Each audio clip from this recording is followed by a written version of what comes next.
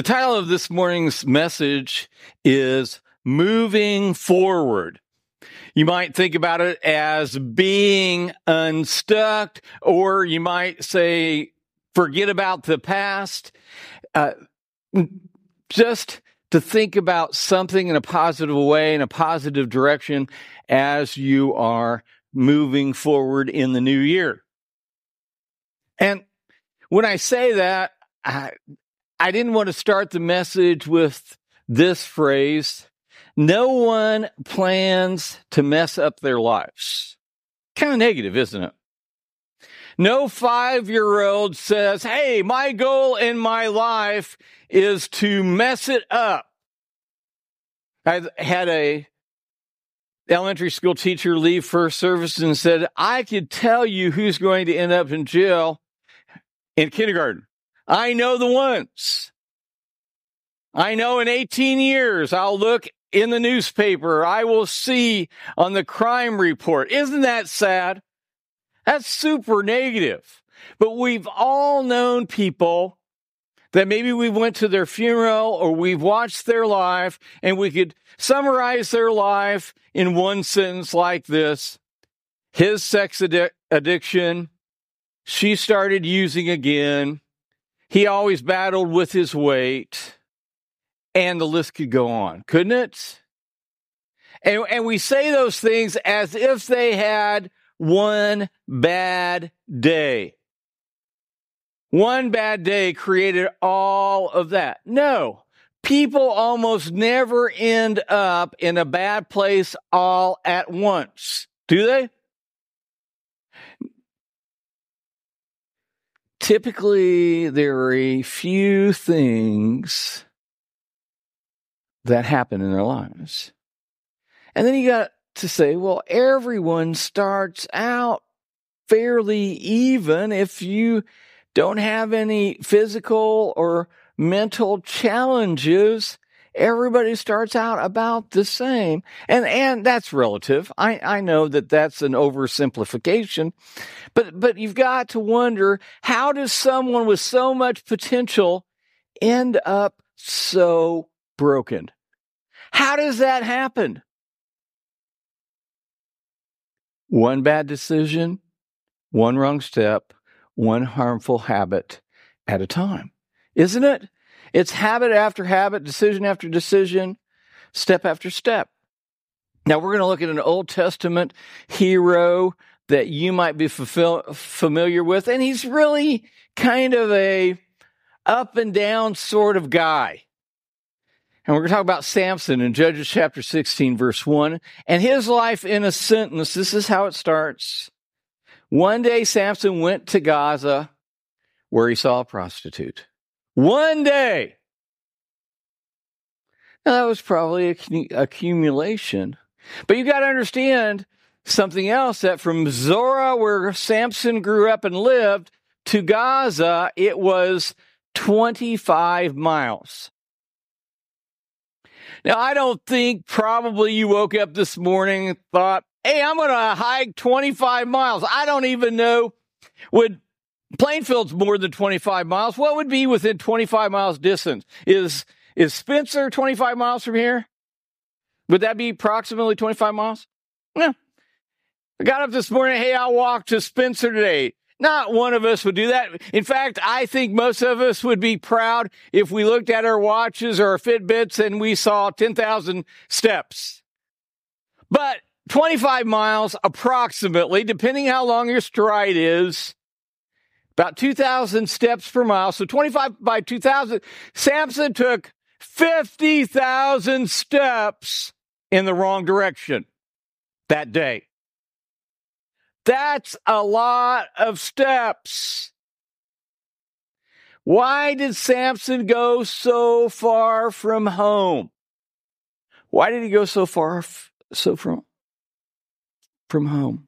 Why did Samson risk so much for so little? Why? And you've got to remember, no one plans to live paycheck to paycheck, struggling through life. No one plans to work a job they hate all of their life.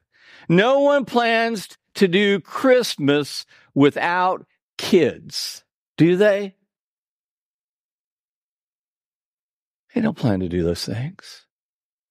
Let me give you a quick review. If you're joining us online, hey, we had more online last week than we had in-house, and I wasn't optimistic this week because it's just 3 or 4 degrees warmer, but it looks like the hardy Hoosiers came out today.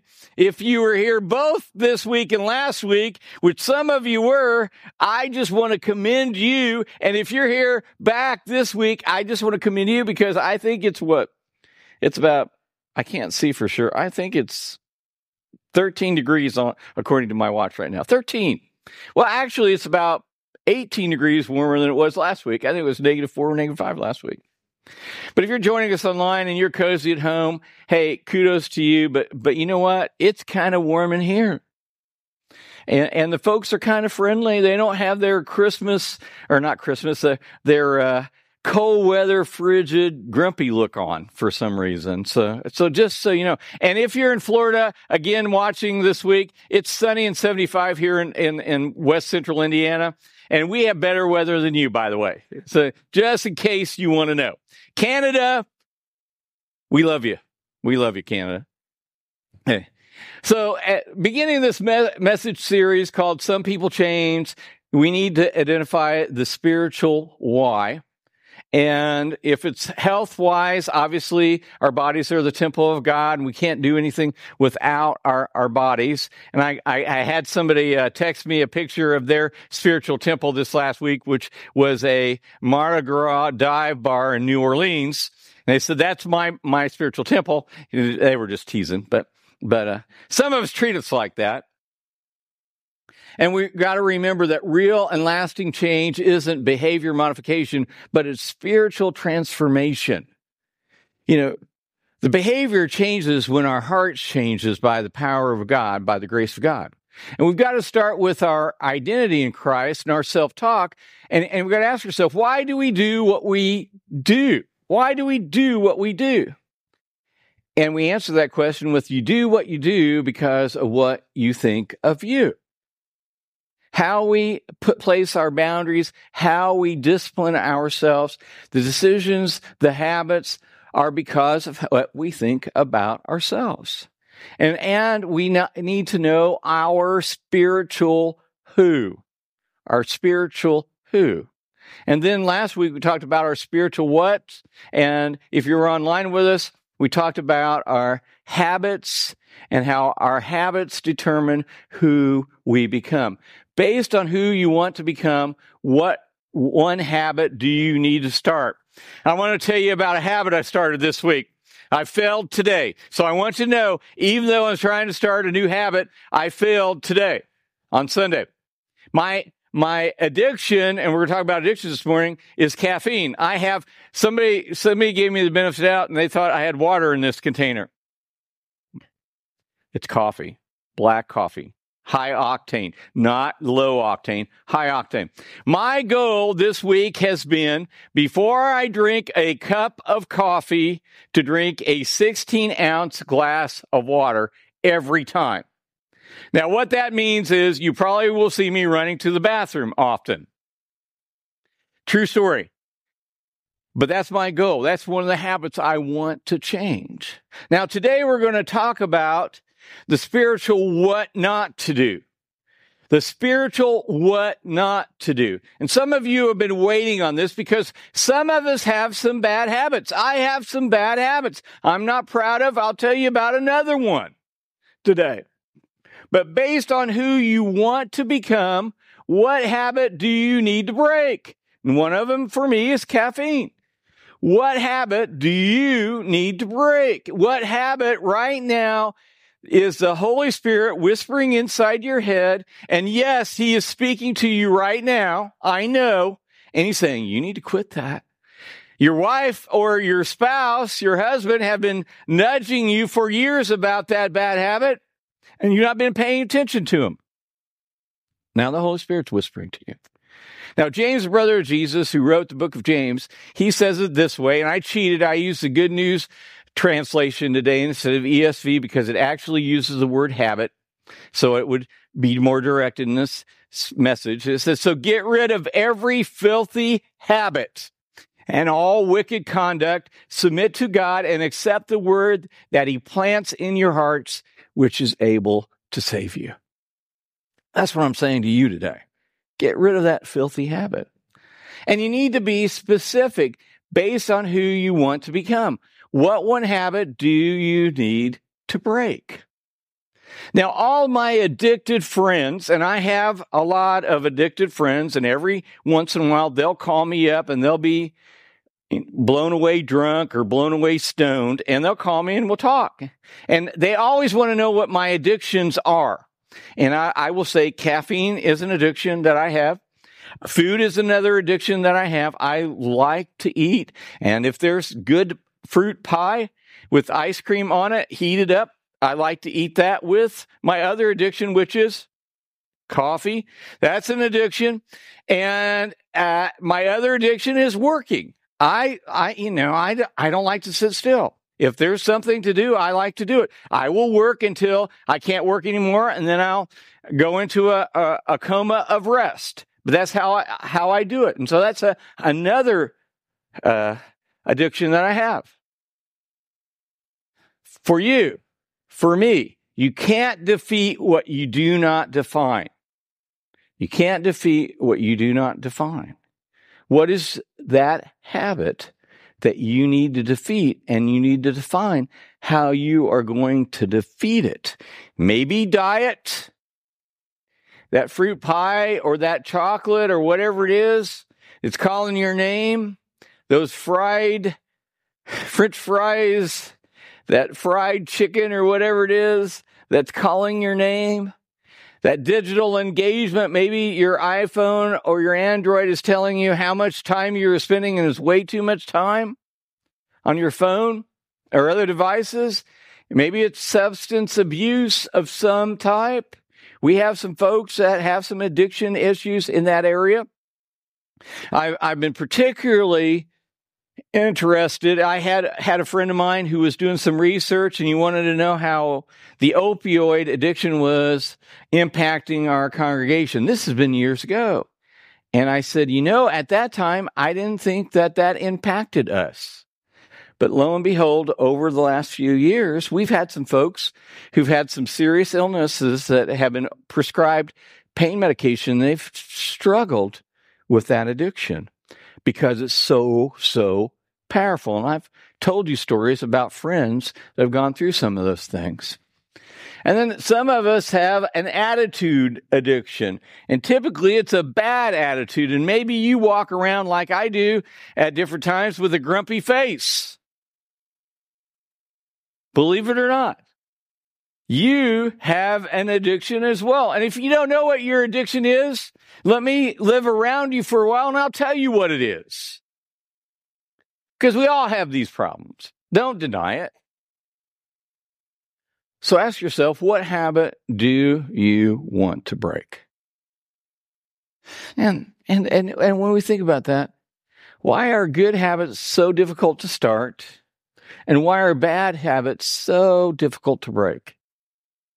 Why? And I think a couple of the reasons, and here's one, is when you start a good habit, it's painful.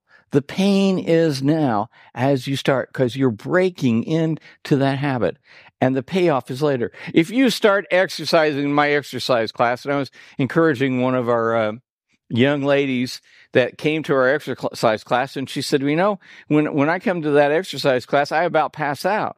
And I say, yes, because we have this gal who's the leader of this class, and she's a little, motivated. She's highly motivated. And so her goal is to kill every one of us. And so we did 100 push-ups, and we did 100 squats, and we did 100 of this, and another 100 of that, and 100 of other, and we did them all in 20 minutes. And I said, well, is class over? She said, no, we're just starting. And I groaned. but it's painful. And so you walk away the next day, you can barely walk. That's how a new habit, a good habit, is. It's painful. But when you start a bad habit, the payoff is now. You feel good. You have that adrenaline or that good feeling from that dessert that you just ate or that caffeine kicked in. And the payoff's now. But the pain comes later. That's what happens with a bad habit, that eventually it catches up with you. And I've had friends that had some bad habits. In fact, I went to a friend's funeral, good friend from college, had a bad habit and the health complications and all of that. He ended up with some pain addictions, prescription addictions, and he broke that, but other habits just caught up with him, and he eventually died too young. I expected to retire and hang out with him, and no, he's no longer because of his habits. See, most people don't ruin their lives at once. They do it one bad habit at a time. And it's heartbreaking. So the question today is, how do you break a bad habit? How do you do that? How do you break a bad habit? A good habit, like I talked about last week, you make it easy. A bad habit, you make it difficult. Make it hard to do the bad habit. And you remove the cue. You remove the trigger. So we were coming home from a travel ball experience yesterday, and we went out to dinner, Stacy and I. And I ordered, I saw the fruit pie and I got it. And I just can't eat dessert without coffee. I got decaf, but it was still coffee. But if I would have removed the cue, which was not gotten the dessert, I wouldn't have drank the coffee. But I ate my meal with water. How do I remove the cue? I don't get the dessert, and I don't order the coffee. That's simple. Remove the cue. Proverb writer writes it this way: Don't set foot on the path of the wicked or walk in the way of evildoers. Avoid it. Do not travel on it. Turn away from it and go on your own way. Choose a different path. Now, remember the habit cycle? Cue, craving, response, reward. Cue is the trigger. It's the trigger. What's the trigger in your life, in your bad habit?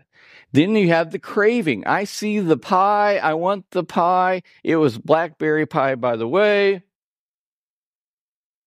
I salivated after it. I looked at my wife, Stacy. I said, "Hey, will you split this with me?" She said, "Of course."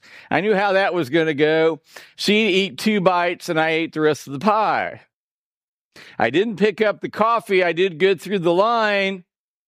But then this really, really nice waitress I looked at her and I said, "Can you give me some decaf coffee?" And I gave her some money and she went and got it for me.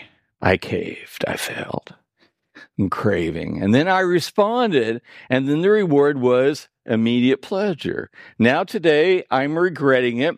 I confessed my sin at communion, but now I'm confessing it to you, and this is kind of painful. So if you want to stop what you do, remove the cue. Remove the cue. Remove the trigger. So what are the 5 most common cues or triggers? Places. If you have a problem with alcohol, don't go to a bar. Don't go to a tavern.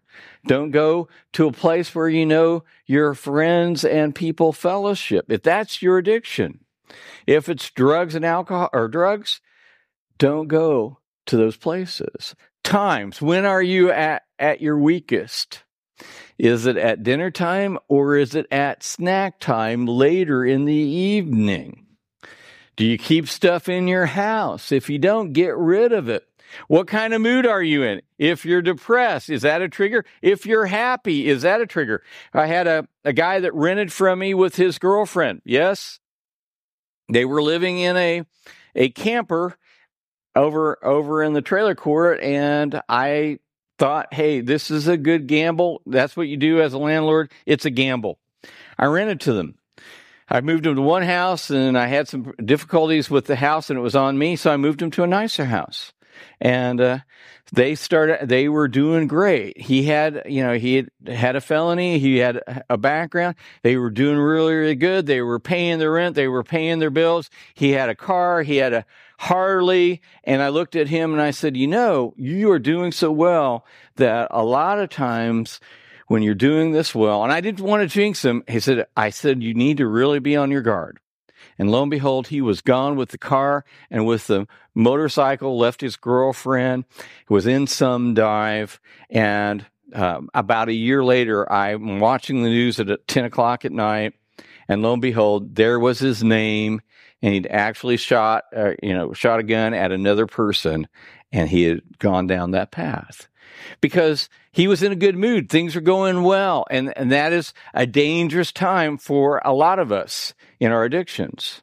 There are moments like I'm talking about. And they can be different triggers, different moments for different things. And then the people that we surround ourselves with. Are they helping you? Are they hurting you? Maybe people, your friendship circle, maybe your neighbors, it might be your work group. I don't know who it is. It may be family that you need to avoid or distance yourself. They did some research. They tracked this over 12,000 people over a period of 32 years, over 3 decades. If your friend was overweight, the chances that you will be overweight is increased by 57%. Now, that doesn't mean that you distance yourself from your other overweight or your overweight friends. And I'm not accusing you of being overweight. Please don't hear that. But I'm saying realize the influence. If one friend loses weight, the other friends will lose weight 1/3 of the time. So you may need some encouragement from others. The proverb writer writes it this way. He says, walk with the wise and become wise, for a companion of fools suffers harm. You see, by removing the cue, removing the trigger, you interrupt the action long enough to take a pause to realize the decision you are making in regard to that habit. Now, you might be asking this question: why resist a temptation in the future if you have the power to eliminate it today? Why go down that road if you can say no now? Don't even start it. I have several friends who said, I wish I would have never started this. I wish I'd never placed myself in this position. I would never be where I am. Now, I want you to hear this. For severe measures, like in the area of gambling, drugs, whether prescription drugs or illegal drugs, illicit drugs, alcohol, sexual, you may need rehab. That's just that simple.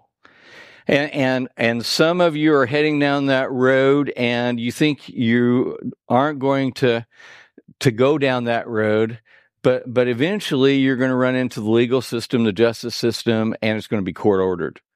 And I have a lot of friends that have gone down those roads. And we have a lot of folks that are, in a crowd this large, or if you're watching online, I know that the statistics say that there are people that are dealing with these issues amongst us. Just the odds are there. And if you are, why don't you take care of it now before you lose everything? I've got good friends that have lost everything. Their families, their spouses, their kids, their livelihood, all of that. And it breaks my heart, and it's broken their hearts. You see, the habits you have today will shape who you become tomorrow. They just will. And you have to ask yourself the question, as I ask myself the question, do you like the direction your habits are taking you right now? Is it going positive for you? Because if you remove the cue, you interrupt the action. I have friends, and I've talked to some friends, and if you were struggling with an addiction and you don't have anybody to go to a meeting with you, I will go with you. I've made that offer several times to several different people over the years. And it's the first step. And in fact, sometimes that step alone interrupts the addiction. Now, I want you to hear the bad news first. The bad news is that Samson took 50,000 steps in one direction to start his addiction and to start his downward spiral. But I also want you to hear the good news, that Samson took 50,000 steps, and each step he could have turned around and walked back home to Zorah. You have those same decisions in your life going on right now. Now is the time. Bad news, good news, you choose. That is who you are and what you can do. Remember this. You're not what you did. You are who God says you are.